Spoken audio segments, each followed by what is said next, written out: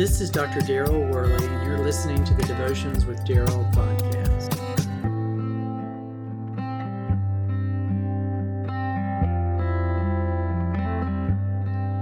According to the ADAM Medical Encyclopedia, memory loss, which is also known as amnesia, is defined as unusual forgetfulness, such that a person may not be able to remember new events, recall one or more memories of the past, or both. Sometimes people struggle to remember events in the distant past. Distance and age have a tendency to make our minds fuzzy about details.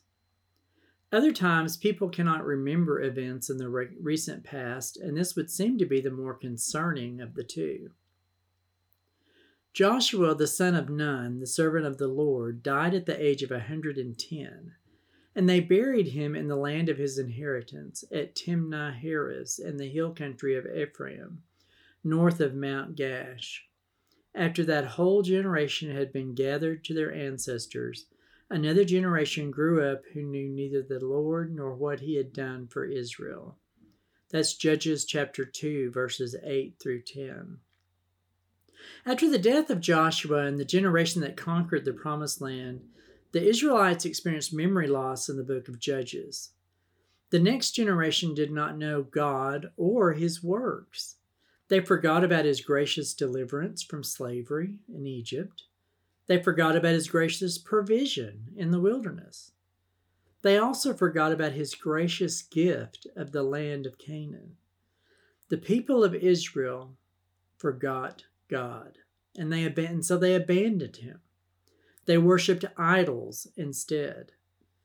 In this, Israel shows us the danger of forgetting.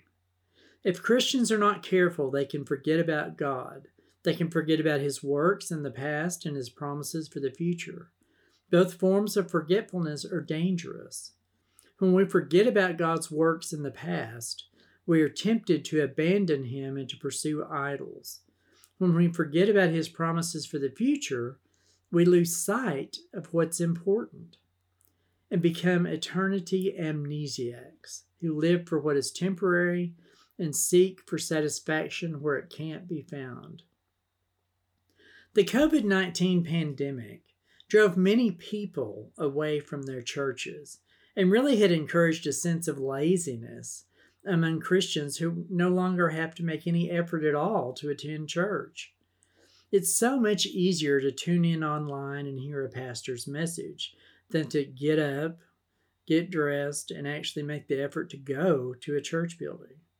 The problem with this is the loss of the social connection with other Christians who offer support for each other.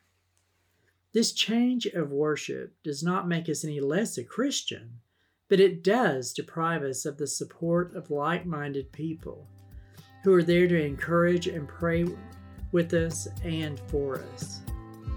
Let's remember God today and avoid spiritual amnesia and work to reconnect with others.